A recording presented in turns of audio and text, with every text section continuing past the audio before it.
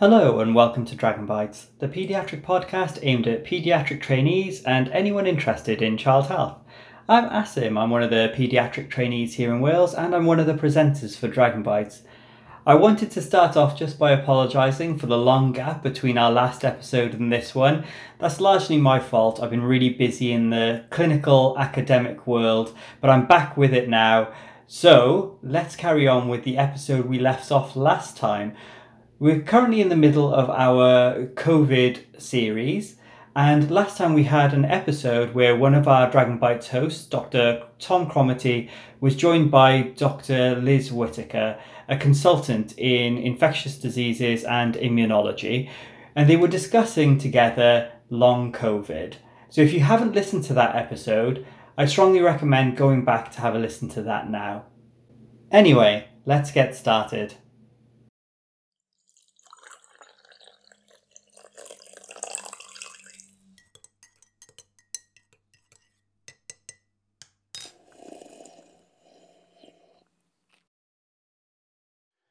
Interesting. I don't want to kind of keep moving back and forth, but something you said earlier was interesting about those anti-interferon antibodies. Probably haven't had long enough to figure out if those things come and then go away, or have you got any inclination of the numbers in the blood and what happens to them over time? So we haven't measured them in this cohort, although we are recruiting children and young people with long COVID. That's predominantly been looked at in severe COVID pneumonia. And it's actually something I don't know the answer to. I think Vanessa Sanchez-Jimenez, who's one of the scientists I work with at Imperial College, this is her area of expertise. She worked on interferon before the pandemic. So she's very well placed to look at it. And I can certainly, but I don't know that we have data over time looking at that. Like many autoimmune conditions, it may be that you need to try and reset the immune system a little bit to make them go away. And I think that's where some of the adult intervention studies, so there is a randomized trial of comparing colchicine to no treatment in patients. We've been trying to get children and young people onto that study because colchicine is quite a safe medicine. I'd be quite happy to suggest that would be a reasonable thing. But because our numbers are so low, it's quite, they're quite keen to get adult data and then extrapolate. We always have to advocate for children and young people to be part of any research. So this is no different to that. A lot of parents, I think, or lots of people in the community feel that we should be giving steroids or prednisolone to this cohort because they've been so effective in PIMS. But we're really reluctant to do that because using the things we can measure, so the CRP and an ESR or other measures of inflammation, there is no measurable inflammation in the blood tests that we do, and there is no measurable inflammation in the imaging and the echoes that we do. And so giving steroids, which are not without side effects, feels like an unsafe thing to do until we have further information. And that's why there is a bit of urgency behind trying to get the research in kids as well as adults so that we can start to think about intervention and treatment. And you mentioned there were no specific differences between kind of predicting how bad it was going to be. What about kind of vaccinated individuals and non-vaccinated individuals? I know it's a bit of a contentious issue, but do we notice a difference between groups who have and haven't been vaccinated, whether it's extrapolated from adults or specifically in children? So the vaccine data is quite interesting. In children, not enough children have been vaccinated to be able to look at that yet. Okay, but in adults, because although vaccines protect against severe disease and hospitalization rather than decreasing infection, they do decrease a little bit of infection and transmission. And so some studies have shown a decrease in long COVID, but that's probably related to the decrease in infection, if that makes sense. And other studies have actually suggested that patients get worse with vaccination. So for some patients, when they received the vaccine, they had a flare of their symptoms. I think that if it was an immune condition, that may not be surprising because you promote a bigger immune response. However, patients who have been vaccinated and then got COVID have still gone on to develop long COVID. So we know that vaccination isn't completely protective. When it comes to children, not enough children have been vaccinated in order to see a protective effect or even a worsening. But we have been encouraging children and young people who to take the vaccine, the adolescent group. And they and their families are really keen to be vaccinated to try and limit the possibility of having a further episode of SARS-CoV-2 infection, which might exacerbate things. And in this small group of patients who have had COVID, then long COVID, and then a vaccine, there is no reported difference or change in their symptoms, but the numbers are small. And so I think it's really, we'd have to be very cautious about saying anything in particular. We've spoken very broadly about long COVID generally, but I was hoping, what are the most common, for someone working in acute pediatrics, what are the most common things that we should be looking out for with regard to this, and to get our alarm bells ringing and thinking about then coming on to our next topic of treatments later on? Yeah, so really good questions. I think there are three main clusters. So anosmia is a really good giveaway, to be honest. And then there's the group that are probably the most predominant, which is headaches, brain fog, fatigue, and they often have some dizziness and breathlessness alongside it. And that's, we think, related to autonomic dysfunction, which I haven't mentioned, but POTS is really common in this cohort. Then we have that group of patients who've got the kind of persistent tummy pain, may have some diarrhea, they may have appetite loss because of the tummy pain, a bit of weight loss, and sometimes have urticaria. And to be honest, they tend to be a little bit younger. So I would say they're the kind of 8 to 12-year-olds. That would be a second cluster. And then the third group of children are just very classic chronic fatigue, myalgia, pain. They can be really experiencing pain in their limbs that makes them reluctant to move, alongside the fatigue and headaches. And the thing, though, that we say to everyone is that it's more like we have to rule out other conditions. And I'm really happy to share the pack that we've prepared for London, which has common symptoms and investigations to do, as well as simple treatments to trial for those symptoms. And the most important thing that we don't want to miss is pericarditis, myocarditis, and clots. And so we ask everyone to kind of do an ECG and a 1-minute sit to stand test to look for tachycardia or hypoxia, or if they've got the capacity to do it, a 6-minute walk test, again, looking at changes in heart rate and saturations are really important, because those are the pickups for abnormalities. And we've only had a couple of kind of older teens who've had desaturations, but then we've gone on to do more in intensive investigations to make sure we're not missing something that requires anticoagulation, for example. But the key thing really actually is the impact on function. So I think our young people have been really had a disservice throughout the pandemic in terms of missing school. And we know there's a massive issue with mental health. And so regardless of whether we can tell you exactly what it is that causes their symptoms, if they're not able to get to school, then they quite urgently need to be picked up. And across the UK, the referral pathways are either to general paediatrician for onward referral, or if you're 16, 17 or 18, you can go directly through the GP to the long COVID services. And so we would encourage people to try and refer on rapidly once they're happy they haven't missed an underlying condition. Okay, yeah, so lots of those seem common practice to me, doing ECGs, doing your lying and standing blood pressure and heart rate for POTS. That 6-minute walk test, is that something that we should be doing if we can? Or I think a 1-minute sit stand is really feasible in clinic, because you could do it while you're having a chat with the parents, and you just need a portable SATS probe. So that's what I do in my clinic. The 6-minute walk test is slightly more complicated and involved. If you've got a healthcare assistant who can walk them up and down the corridor, then that's feasible. Actually, if we're honest, the really debilitated young people can't walk for 6 minutes. It's one of the things that we kind of initially said they should all have, and then we realized that if you're extremely fatigued and myalgic, that's kind of like torture. Let's make it really, really. So we don't do it so often, but the physios do it as part of their assessment. So I think if you've got borderline patients where you're not sure and they were fine in the 1-minute sit to stand, but their symptoms are a bit alarming, it's quite a good test to just see how fatigable they are and things like that. And we have an SOP that we're very happy to share. It's actually very common sense. I'm pretty sure most pediatricians would cope with doing it. Okay, fab. The other thing that was coming to my mind when you were saying that was, at what point, I know there's probably again a spectrum of this, but at what point, how many weeks after should we be thinking? I think, did you mention 12 weeks earlier? Yeah. So the diagnosis is, strictly speaking, is kind of the International World Health Organization, NICE, everybody, is 12 weeks, because actually persistent symptoms are relatively common in the first month or so, and so they do tend to get better. So if they're improving and you're kind of around 8 weeks, it's reasonable to say to the family, I'll see you in a month and see how you're doing. However, we have said within the service, because we recognize early intervention is key, that if they're really not well and they're not getting out of bed, they're not going to school, we would be happy to see them sooner rather than leaving them languishing just for the sake of a number. But strictly speaking, it's 12 weeks. Yeah. Right. I think we're going to move on to Asim and talk about some treatments. Yeah.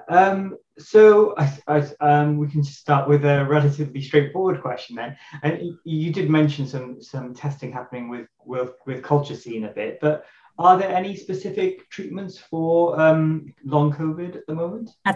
No, not in children and young people. So most of what we do is around symptom management. And that can be simple things like ondansetron for nausea, really giving good advice about POTS and appropriate stockings, TED stockings that are the right size and the right fit, drinking fluid and salt. For tummy pain, we have been using H1 and H2 antagonism, so a combination of famotidine and cetirizine. We give a trial for kind of 3 to 4 weeks, and if it doesn't work, we stop. But actually can be quite effective for some patients.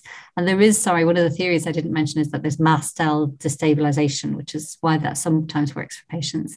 We use amitriptyline for headaches and for pain that's not settling. We use migraine relief for headaches that are migraine related, and really all those kind of really common sense, simple measures.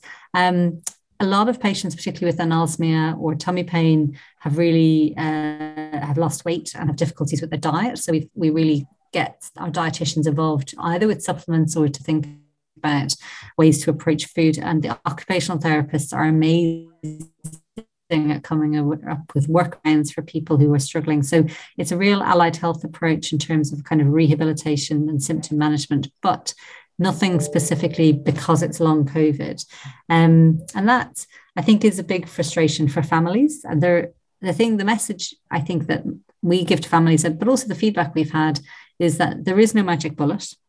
And being honest about the fact that it takes time and input to get better, but that it does get better has been really key for families. And the young people themselves say having somebody listen to them and acknowledge that this is a diagnosis and that the symptoms are real is actually a really important first step in starting to get better.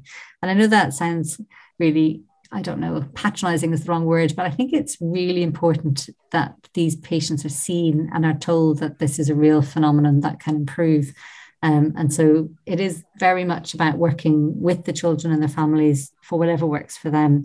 The other thing that's really important, and this is not a specific treatment either, is to make sure that the school are on board and understand what a gradual return to school and things like that looks like. And so we've developed information leaflets for school and are happy to have conversations with the welfare officers in school, because actually they may not have any other patients who've been this debilitated and things like that. So that's been really helpful for some families. Yeah, it must be a learning process for everyone, every service involved with these children. I suppose that this is going back to something that Tom was talking about a bit earlier with the length of time it's taking for these symptoms to resolve. But given that these children are getting the acute infections and it could be a while before you get over that initial illness, at what point in time should children and young people be seeking help from healthcare practitioners about long COVID? At what point should they start asking the question? I think it depends on what they're experiencing. So anybody who's having any breathlessness or chest pain, for example, should absolutely seek urgent medical attention, because there may be some people who've got, clotting abnormalities underlying, and they should be checked out. For the kind of persistent sore throat, the persistent fatigue, provided they're relatively able to crack on with school and things, then it's reasonable to say it can take 4 to 6 weeks for any viral infection to get better. And if it's persisting after that point, getting an appointment to see the GP and going through that process so that they can start getting towards a referral is probably a sensible thing to do. If they're missing school and they can't go to school, as I said, then probably that process needs to start a bit sooner. But we do know, in a pre-COVID era, if you got the flu, it might take you a bit of time to bounce back. That's not a new phenomenon when you've been unwell. That's really helpful. Thank you. I feel like, Tom, did you have a question for that? Yeah, I was just wondering, look, not that it's a similar condition, but when I see children come in, with post-concussion type symptoms, and the recommendation for them, is to have 48 hours of complete rest and then a graduated return, depending on how that goes. Is that a similar kind of advice we're giving with regard to these symptoms if they come, early on in that first month? Yeah. Is it a rest approach, or there's other conditions where you actually don't want to do nothing because that can make things worse? What's the advice there? I think it's a really good question about balance, because lying in bed and doing nothing all day is not the answer. However, rushing out, going to school, doing a football match, going to swim training, and then crashing for 2 days is also a bit of a disaster. So I think it's and we struggle a bit more with this with the kind of 8, 9, 10-year-olds who have no common sense at all, unlike the teenagers who've got a tiny bit, is to say, actually, you're better off doing little bits of things and choosing things you enjoy and doing those, but taking it easy and gradually reintroducing things, because there is an absolute 1 step forward, 2 steps back with kids who do too much.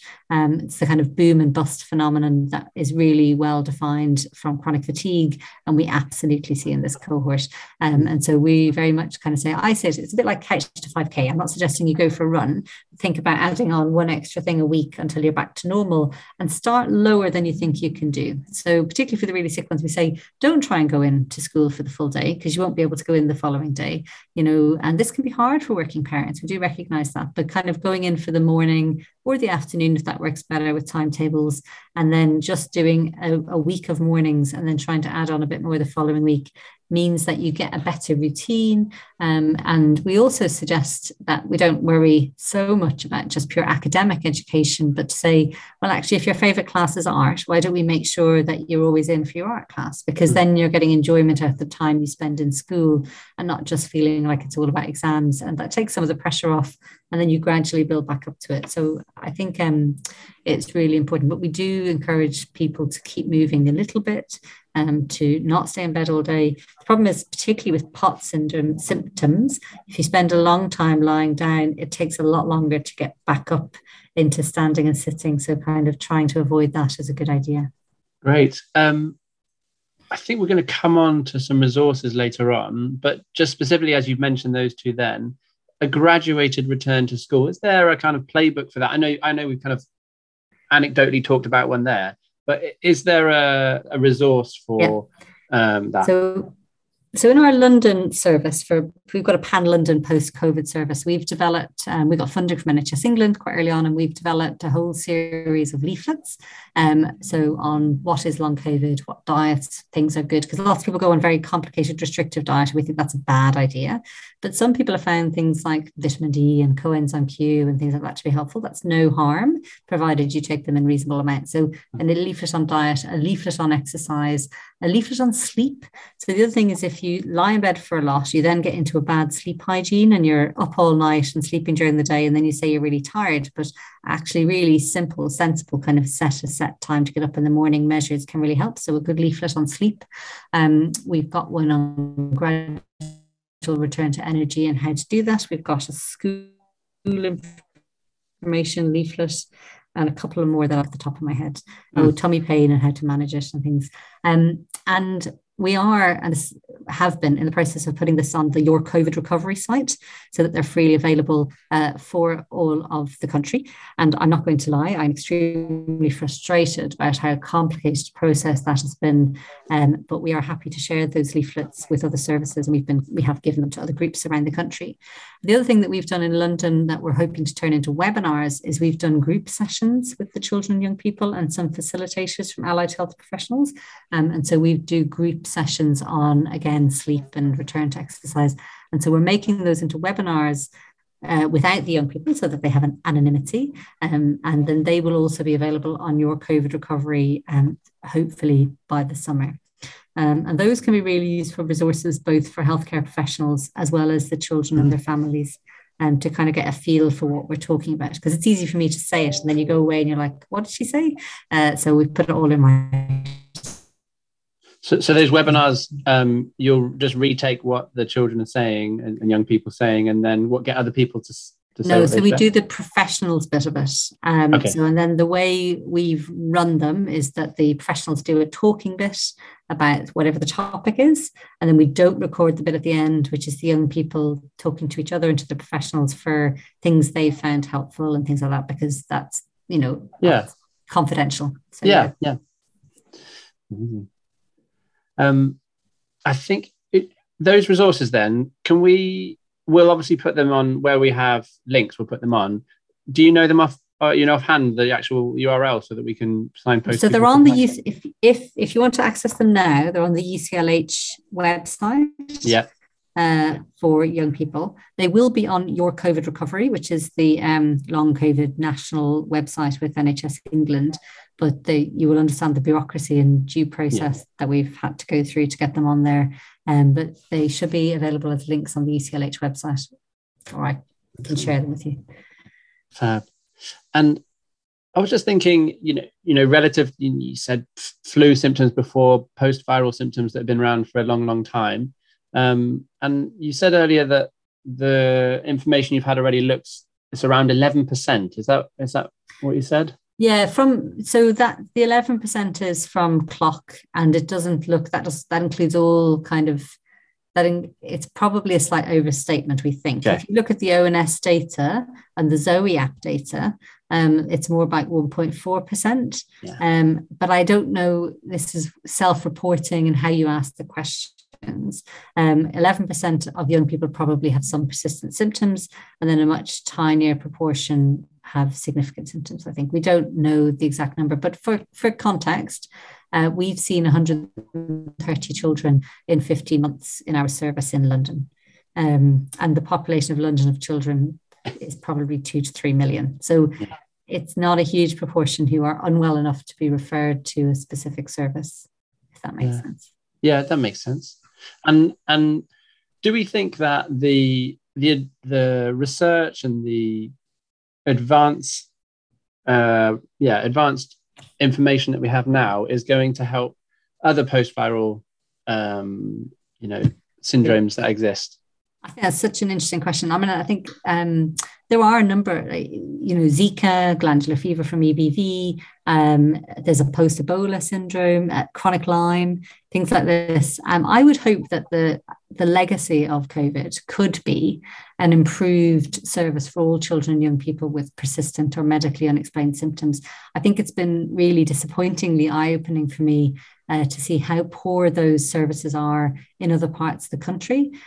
So for London, it's been relatively straightforward to build on what we have, because there's a really good chronic fatigue service, and so there was some expertise and we were able to build on that. So we got up and running very quickly.